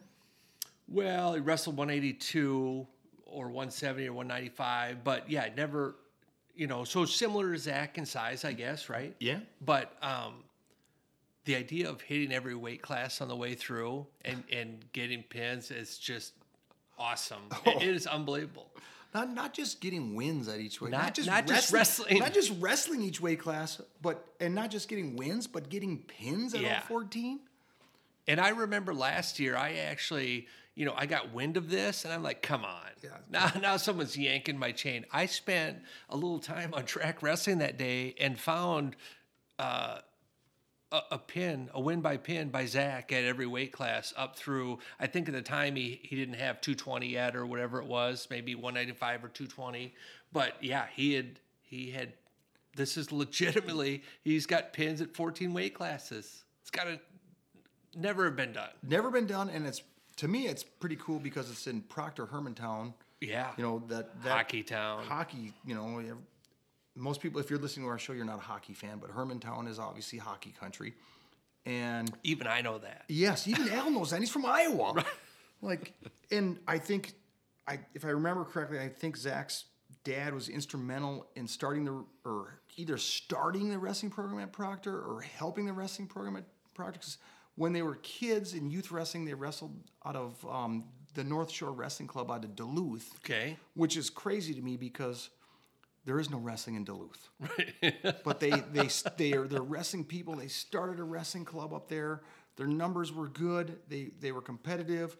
And then I don't know the details exactly how, you know, maybe they always lived in Proctor, but decided they wanted to, you know, which is like a suburb of Duluth, right? I think kind of a suburb. Sure. I don't know the intricacies of that, but it's even cooler that it was, you know, kind of a fun record like this, and it happened up in hockey country. Yeah, the heart of hockey country. Love it. That's what I got, Al, for the Jackhammer and the Redwood Riot. They both sound like they're outstanding tournaments.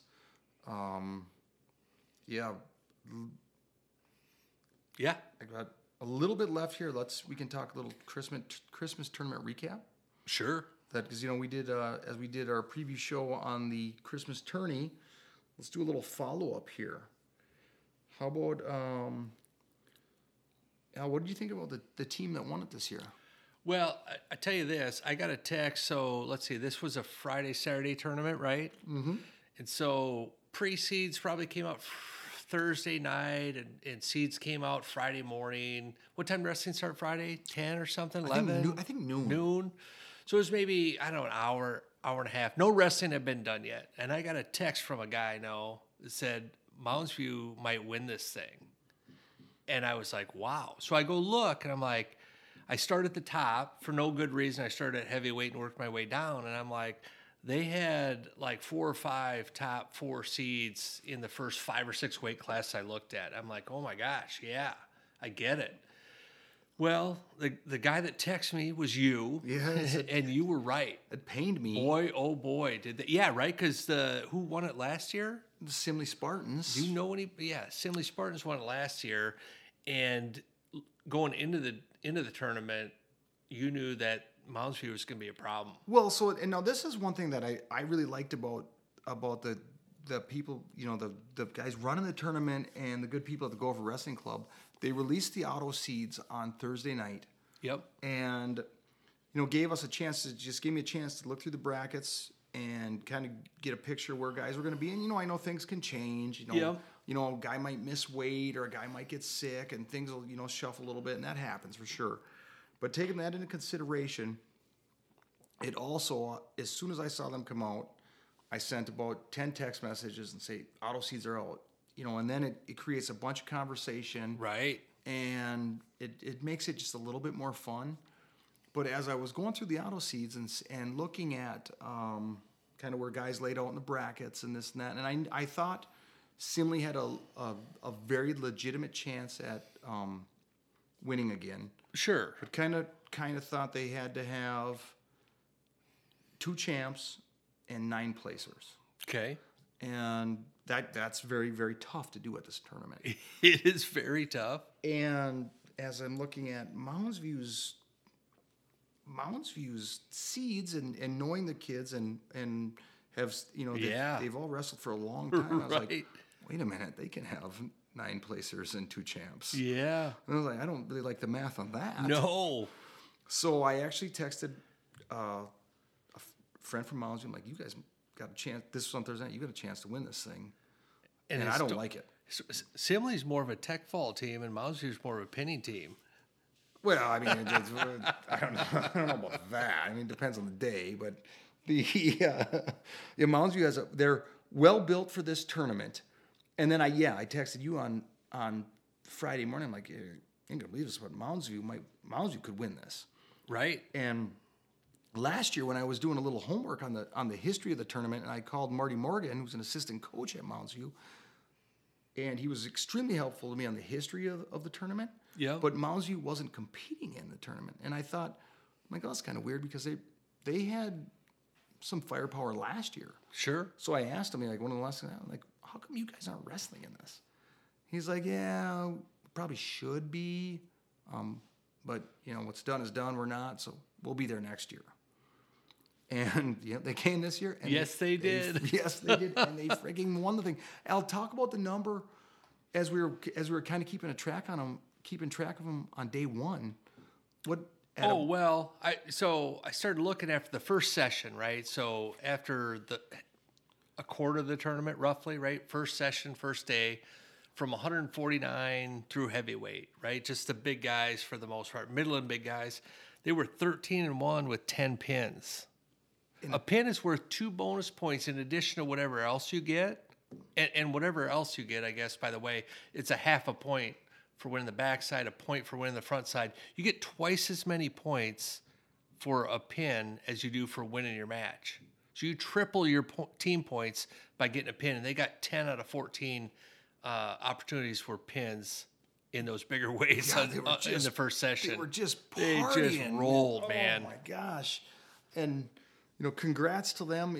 I know a lot of people, more than myself, like to see a new champ, as their first time winning the tournament. And, they also had they had 3 guys in the finals, and they had 2 champs.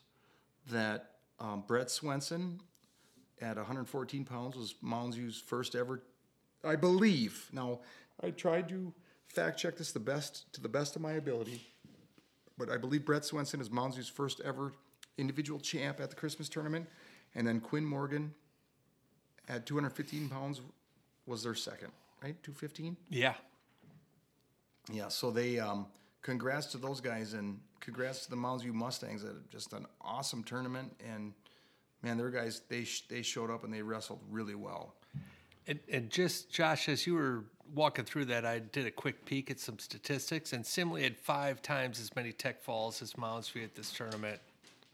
Mounds View had 17 falls and Simley had 13 falls. So my little historical factoid of Mounds View being pinners versus tech fall, at least in this one instance, it looks like it held up a bit. You and your numbers, I mean, no one even listens to that.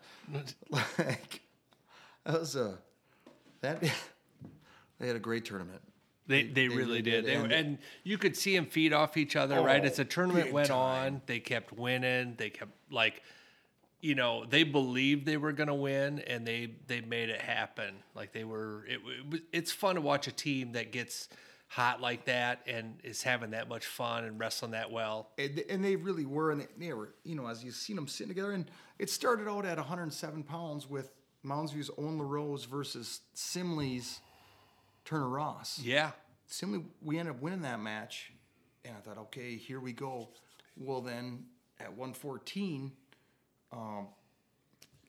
Austin Jervinsky ended up losing in at the very end to Brett Swenson, and it's like, oh, that wasn't okay. Well, they just Brett wasn't. I know it's hard when you watch your teammate lose just before you wrestle, but he ended up pulling it off at the end, and like I said, again, congrats to those guys. They had a fantastic tournament. And Grizz rode him out, right, on top in the second period. Yeah. Like, it was everything. So Simley won the first head-to-head matchup at 107.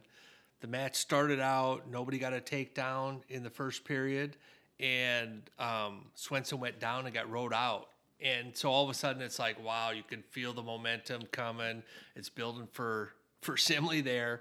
And then Swenson had enough of it. And, yeah, got that that late score to lock it up. That was a bummer. Congrats to Mounds View. The Mustangs, they had a fantastic tournament. And like I said, they were very involved, very active, and They showed up and they wrestled awesome, and so did many other teams. And we'll talk a little bit about that. Hang on a second, Al. Let me see if I can find the results from. Let's just look at the top 10 teams here. Okay, in 10th place was Hastings. In 9th was Albert Lee. 8th was Stillwater. 7th, Scott West. 6th, Watertown Mayor. 5th, Shakopee. 4th, Casson Manorville. 3rd was St. Michael Albertville. 2nd was Simley. And 1st was Moundsville. That is, you know what really kind of stands out to me the most there as we look at those teams? 6th and 7th place. Yeah. Watertown Mayor took 6th. And Scott West took 7th. They're in the same Two section. pretty strong teams going to be. Yeah. That should be fun for those guys and fun for wrestling fans come the end of the year. Well, let's be honest. Simley and Casson fans probably just wipe the sweat off the brow and look and say, well, have fun, Watertown and Scott West. We don't have to, right? Because for years, Simley and Scott West wrestled each other in section finals. Simley and Casson, yes. Simley and Casson, yeah. So, yeah, they're probably... Right, they're enjoying this a little bit. Yep, you guys go have fun. We did it for a good amount, and it's your turn. As we roll into some more individual performances, Woodbury, they had a champ in their first ever appearance at the Christmas tournament. We heard Dennis Lemire announce this when we were doing play-by-play, and we weren't real sure. We had to double-check it. I didn't believe it because Woodbury's had some good kids over the years, for sure. Yeah, and we thought, well, they would have had to have been here before, but well, maybe they just meant their first champ ever. Right. But no, they had a champ in their first ever Christmas tournament. Not only a champ, but that 145-pound, right, you're talking about? Yeah. About Alex Braun? Yes. That weight class had 3 nationally ranked guys. Oh, weight class was tough. Right? It had, who did he beat in the finals? Jack Nelson from Mound. Yeah, and Charmoli was in that bracket. Yeah, Nelson beat Charmoli in the semis. So all 3 of those guys are nationally ranked. In a match that Jack was happy went 6 minutes and not 5 minutes and 57 seconds, right? Well, and Jack did that. Yes, Jack did that in his quarterfinal match against Jaden Howder from Apple Valley too. Right? In the last 10 seconds of both those matches, he pulled it off. Yeah, he was very happy they got the full 6 minutes. Yeah. But Braun just, what a fantastic tournament. And Jack had a great tournament. Charmoli had a great tournament. That bracket was just nasty. Right? But, yeah, Woodbury, congrats to them, their first champ, Alex Braun. And I was told that during the championship match, when we were doing play-by-play, I actually said I called Alex Austin Braun. Which there was an Austin Braun. There was one from Woodbury. He's from Woodbury. Looks like Alex. Looks like Alex. He's his older brother. Alex, I apologize for that. Austin, I'm sure you're not too bummed out. Right. Yeah, Austin is one of the kids I thought of immediately when I'm like, they had kids that were so, high level, right? Christmas tournament. The thing is, you've kind of got to have at least one guy that could win it or 2 or 3 guys that could place in the top 4 or 5 to get invited. They just don't, it's not a tournament where they want to have 85 teams, right? It's a big tournament, but they want to have the absolute best kids in the state wrestle.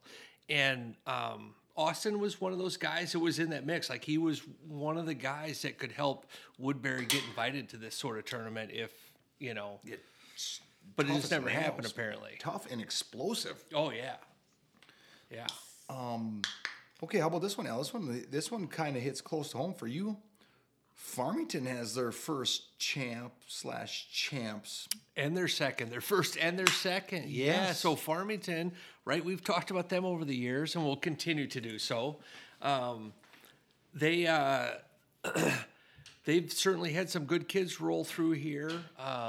Taylor Venz, Victor Gleva, guys that have made deep runs in this tournament, but they've never had a champ.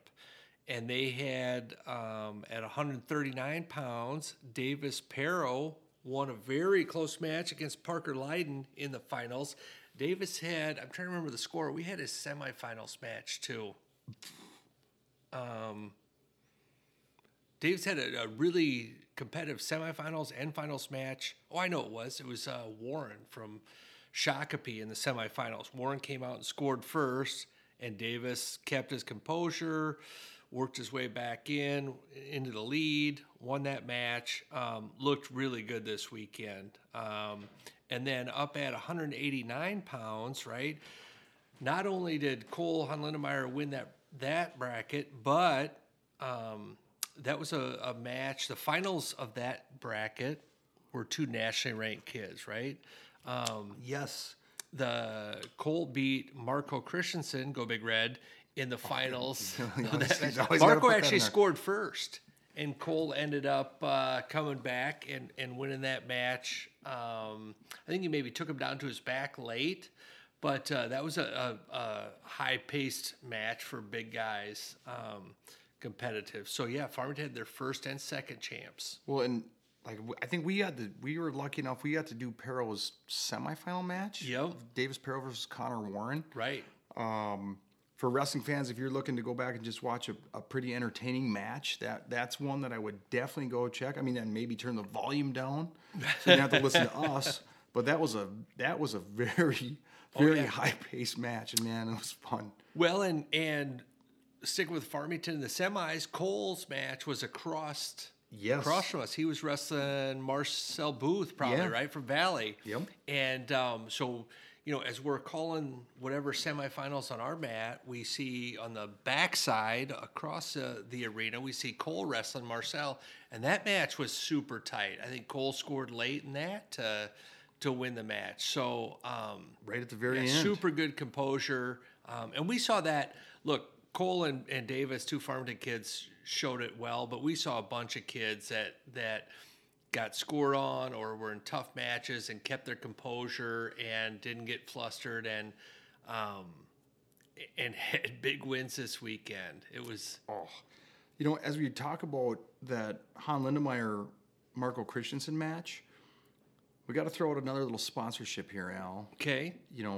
Obviously I'm in charge of the marketing department for the Al and Josh show, and you don't actually do it, but you're in charge of the department. Yeah, just like I talk to the IT guys, you talk to the marketing guys and gals. That's it. I mean, try and manage them. Right. It's a large department to keep track of. It is. It's a hefty workload, but we kind of were working on a deal with another sponsor here, and Matt Side with Marco. So for those of you, for our listeners that have TikTok, go check out Matt Side with Marco. And so I don't have TikTok. However, I've got Google. Okay. And I Googled it. And I was able to play one of these TikTok things without logging into anything. And it was a bunch of interviews that Marco did between the semis and the finals at the Christmas tournament. One of the interviews he did, and they're not, it's like they're like two short questions, right? Not big interviews. But one of the people he talked to was his opponent in the finals, Cole Lindemeyer. Yeah. Right? So like these two, we talked about their friends, their wrestling partners. They went and duked it out in the finals.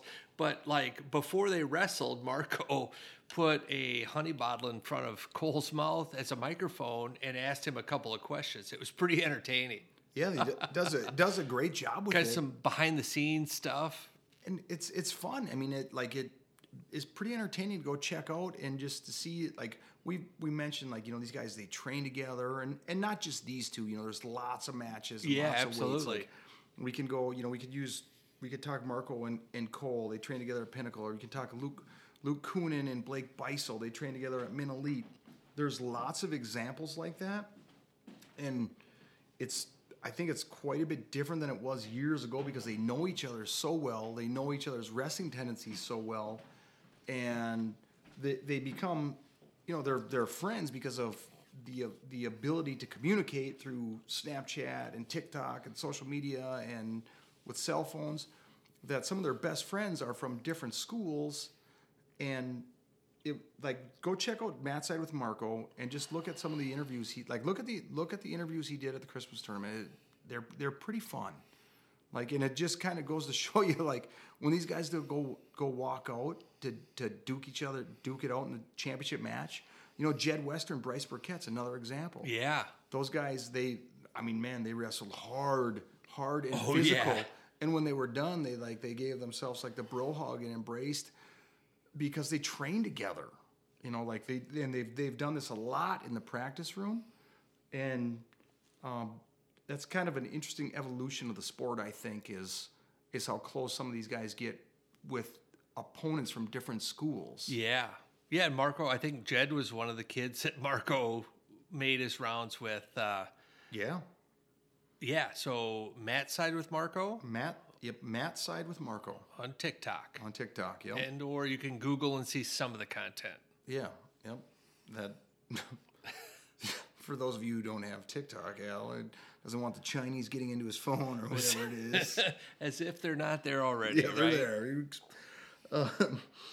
Okay, well then let's keep rolling here. The heavyweight bracket, Al. What'd you think of that? Oh boy, oh boy, right? So we did our preview. You had a little inside info when we recorded. It wasn't public yet that we were going to be down one guy, but we had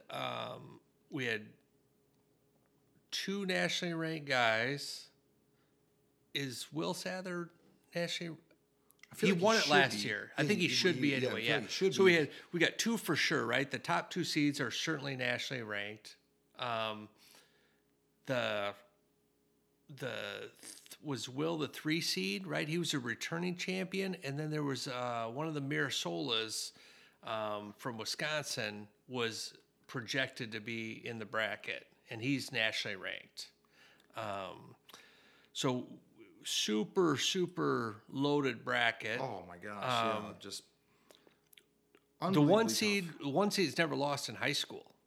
Never. Right? Coy Hopke's never taken a loss in high school. He's won. Did he win a world title? He did. Yeah. He won like a U17 world title. Yeah, and he's been to Pan Ams and different places. Got a ton of success. He's a future gopher, right? Yeah. Coy Hopke never lost a match. Not a great big heavyweight, but size-wise. When you say size-wise. not great, yeah, he's not giant yet.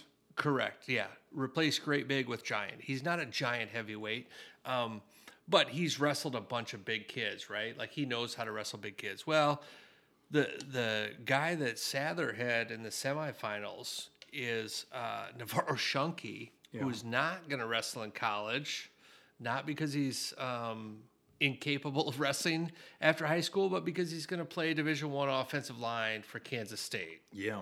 Right? I'm sure Coach Chris Kleiman down there is super fired up to get him on campus. Navarro. Well, after seeing his athleticism in that championship match, or even the semifinal match, we didn't do his and Will's match. It was cross. They were cross right. But didn't we see him hit like a low single? Yeah, below the knees, like an ankle, almost like to a hip with an ankle and gathered the other ankle with it, like a very like something you'd be pretty impressed with a 172 pounder hitting. And Navarro looks like he's got to watch what he eats to make 285. He's a big kid. Oh, I know he does. There's proof of it out there because somewhere along the lines he did like an interview at the tournament, and they said one of the questions was what was he looking forward to most like over Christmas break? Pizza Ranch. It was being able to eat. I mean, he literally cut down to 285. I mean, he is huge, but agile and nimble. Like, I mean, yeah. So you go into this and you're like, okay, you got this giant kid, like he's a full size 285 and stuff, but he's wrestling a guy that is ranked number 1 in the country, not at heavyweight, but like pound for pound number 1 in the country. Like, he's Coy Hopke, never lost in high school, on and on. Felt like we were kind of robbed. Like, if Mirasola would have showed up, we'd have had these awesome semis, with a Hopke Sather and a Shunky Mirasola, but it didn't work out. Well, as it turns out, they ended the tournament with that match. Oh, man. Fairly good decision. It was one of the most impressive displays of... So it kind of in some ways just vaguely reminded me of like the Simley Apple Valley duel years ago, right, with Gable Steveson and Greg Kirkfleet wrestling, just because it was two of the biggest names in the country, and Gable was the bigger name, and he won that match, and whatever. But Greg like give up a little bit of weight. It was it was it was a very high level match. Like it was talked about nationally, rightfully so, even before Shunky won. I guess I spoiled the beans here, right? Well, no, but I mean, not really. Shunky won, was it 2-1? And with 30 seconds left, Hopke rips gets in on a head inside single. Oh man! And I mean, has Shunky dead to rights. Shunky's hopping around. So this is a 285, probably by this time 295 pound kid that has wrestled one of the most athletic kids in the country for 6 or 5.5 minutes. Yeah. And Hopke gets his leg up in the air. So now Shunky, after all that other effort, and keep the second period, Josh, the ride that Hopke put on Shunky. Do you remember that? Yeah, like he rode the tar. It was like a minute him. 52. And Shunky was working on bottom. He worked the entire time. He was working the entire time, but Hopke was just tough on top. Yeah, but it was a straight up ride. And you don't see heavyweights that get ridden, great big heavyweights that get ridden for a minute and 45 seconds that have any energy left. You're like rarely. No matter what kind of athlete they are. And so in that second period, Hopke's on top, rides him for most of the period. Each guy gets called for stalling, right? Rightfully so. Yeah. Yep. I think who got called first? Hopke got called first, maybe. I don't remember which one was first. I thought it was maybe Shunky. Yeah, Shunky was underneath, got called first. He was kind of bellied out at one point, and he got called, and then a little bit later, Hopke got called. I thought both calls were fair. Yep. Good calls. So, typical sidetrack there. Shunky gets rode hard in the second period, gets away super late. So he gets his escape. There's no ride time in high school. And on we go to the third period. Well, at the very end of the match, after Shunky exerted all that energy in the first period, hand fighting and battling, the second period trying to get out. Third period, they're up. Hopke's got Shunky's leg up in the air, and Shunky's done. Like, he takes 2 hops, and then all of a sudden his leg's made of concrete. And you could just see, like, if you watch or remember, like, the first couple of changes early in the match, and then this last one, like, Shunky went from, like, hopping around like a 121-pounder to looking like a heavyweight, right? Like, the amount of energy exerted was huge, but he's, like, his legs starting to get 17 slow, wrestling right? shoes got heavy. And the clock was ticking slower and slower and slower, and then, what was it, right at the end, Hopke came close to finishing, right? But Shunky did not put a hand down, and then time ran out. It was a pretty bonkers match. Yeah, and just literally as his hand touched the mat and could be a takedown, time was done, right? Right. And it was like, oh my gosh, that was wow. I'm glad they saved that match for the end, because that was Well, and there's always a discussion at tournaments like that, like what match do we end on? Yeah. And it's always fun to end on a big match. And every one of those 28 wrestlers, or this year 26 wrestlers, they're hammers. They can handle being the feature end match or the first match, whatever. And they just kind of said, we're just going to run it straight up. And it rightfully so. It did not disappoint. It did not disappoint. It was, look, I had a blast calling those finals matches, but I felt like in the last 30 seconds, I almost forgot what I was doing, and they still had the headphones on us or the microphone on us, but I was just fired up. Yeah, it was such an exciting exchange and sequence. We just kind of became fans there, watching it. And I got to give a shout out to the Gopher Wrestling Club. I thought they did a fantastic job of running the tournament. I thought Eric Strauch did a great job with track wrestling, and Dennis Lemire did awesome job running the PA. Like, I mean, yeah, for sure. As I thought, just a really fun environment, super tough tournament. You know, I said it last year with Coy Biskins and Zach Hansen. They were just on another level. Yep. And you know, well, that's kind of how it is for Landon Robidoux and Alex Braun right now. They proved that. Man, those two looked good. Yeah, like holy smokes. But as good as they looked, and as I say that, I got to give a shout out to Cooper Rowe from Mound, West Tonka. Yeah. I'm pretty sure he took Robidoux down. I think in the third period late. Yeah, like, I mean, we were on the other side. We were on the other side. Yeah, I remember that now. And, you know, sometimes you'll see matches come out and it's kind of a lopsided, you know, projection or ranking or whatever. And maybe the underdog gets an early takedown. Maybe they have a quick shot, or they respond to getting cut, or, you know, something kind of semi-fluky, whatever, you know, situation. This was in the third period, I think, right? It was later. Maybe towards the end of the second or the third. Yeah, but it definitely wasn't right off the whistle like a weird thing. It was a legitimate takedown after Landon had kind of got into his groove. Yeah, yep, he was grooving, and I mean, he maybe bonus point everyone he wrestled last year, maybe everyone except for one, and was looking to do that again this year. And I can believe it. Cooper Rowe said not today. I think the score was 9-5. Yeah, very impressive. So we didn't get to watch the match because we were on the other side of the arena, but if that's worth sharing, because that was really impressive from Cooper. But Landon and Alex still, like, they're just kind of they're on a little different level, and as many good matches were. And Braun got the OW, right? He did. He had you can't argue. There was a number of kids. A lot of kids, right? Maybe 13 of them could have got it. But you could argue at heavyweight, that was really deep. But at 145 pounds, where Braun was, there was 3 nationally ranked guys, right? And he came out and bonused his way through it. Like, you can't argue. He looked the part of OW. Well, and, you know, one thing that, that's for sure he looked the part of OW, but he wrestled Colin Carlson in the semis, I want to say. We teched him.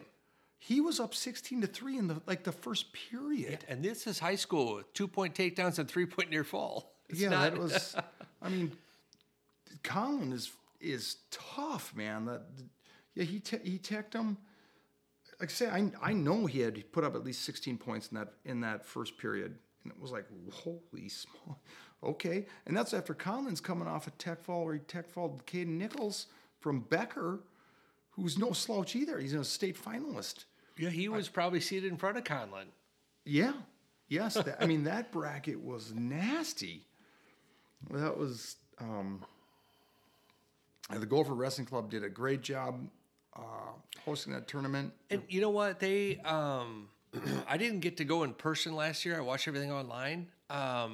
They had an 0-2 bracket and a 1-2 bracket. Yeah, right? So they had 2 extra tournaments running in that arena.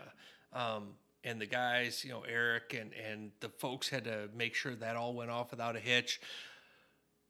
So as impressive as it was, the stuff we saw and the stuff we watched and all the, the big matches and all that, like the tournament ran great, and it was 3 tournaments. They had 2 extra little side tournaments that they managed to pull off flawlessly. Yeah. So, big shout out to all the folks involved with running that. That's about where I'm at on my notes. My chicken scratch here. Do you have? You still have notes? Well, yeah, no. So, look, that's all I've got. I like I say, I'm super happy I got to go watch some high school wrestling in person. It was a lot of fun. Had one of the best seats in the house. Yeah. And, we've got good stuff going on. So, as we wind down here, let's give a shout out. I'm going to revert back to our sponsors and just a few shout outs here. The good people at General Sports. Seriously, if you're looking for apparel and you're looking for health and rehab right now, get a hold of Gannon Volk. Gannon Volk, right? That it's a great time of year to go visit him. He's an ex-wrestler who knows the demands of the sport and how tough it can be. Todd Hansen, Morgan and Trust Realty.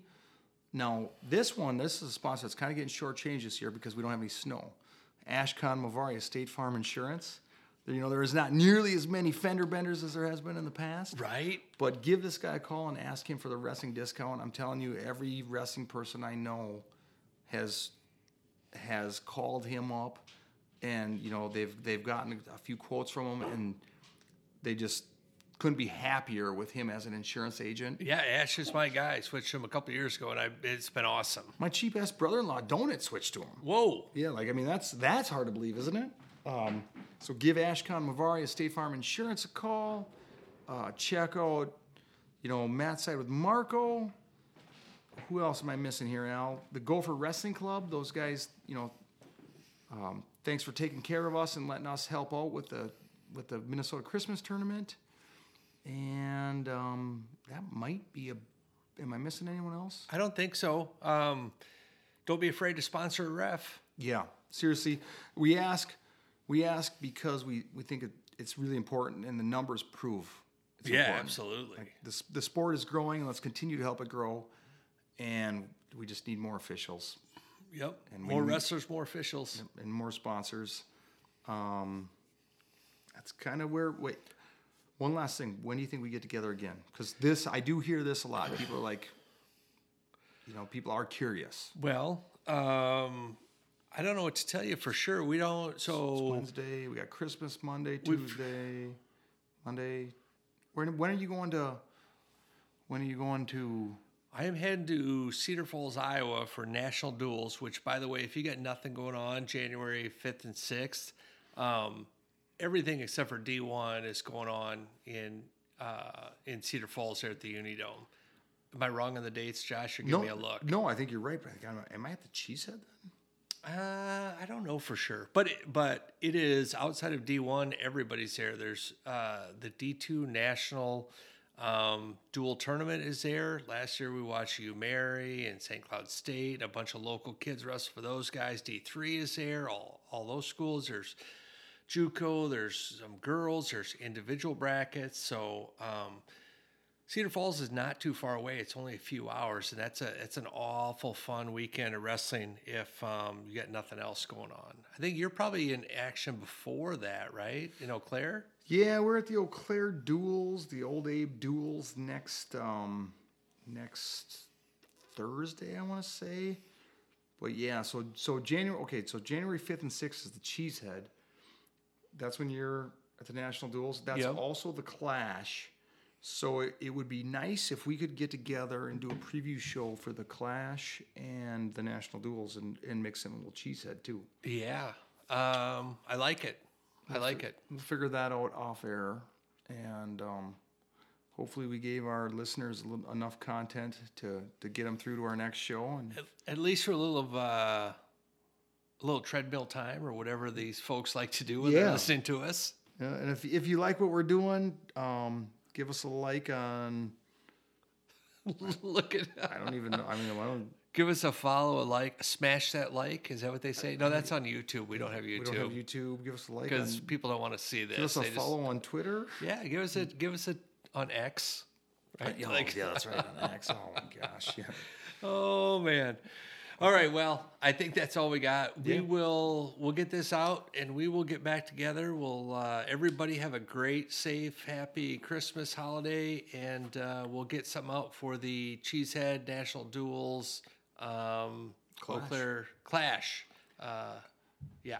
And if you are interested in the bi-state, in the years past, I've joined guys from the Wisconsin. Teague and Teague Fenwick from the Wisconsin Wrestler Podcast, and sat in with them and tried to give a little Minnesota flavor to their podcast, so you can catch that one. Yeah, well, that's a good reason to follow us on Twitter. Whenever they get Josh online for that'll probably be a remote episode. We'll make sure to retweet and like or whatever. So follow us on Twitter. You can catch that preview as well. Perfect. All right, well, good talk, and we'll see you soon, Josh. Sounds good. Well, another great podcast. Time for the end of show wrap. Minnesota Wrestling representing. Al and Josh is the podcast show.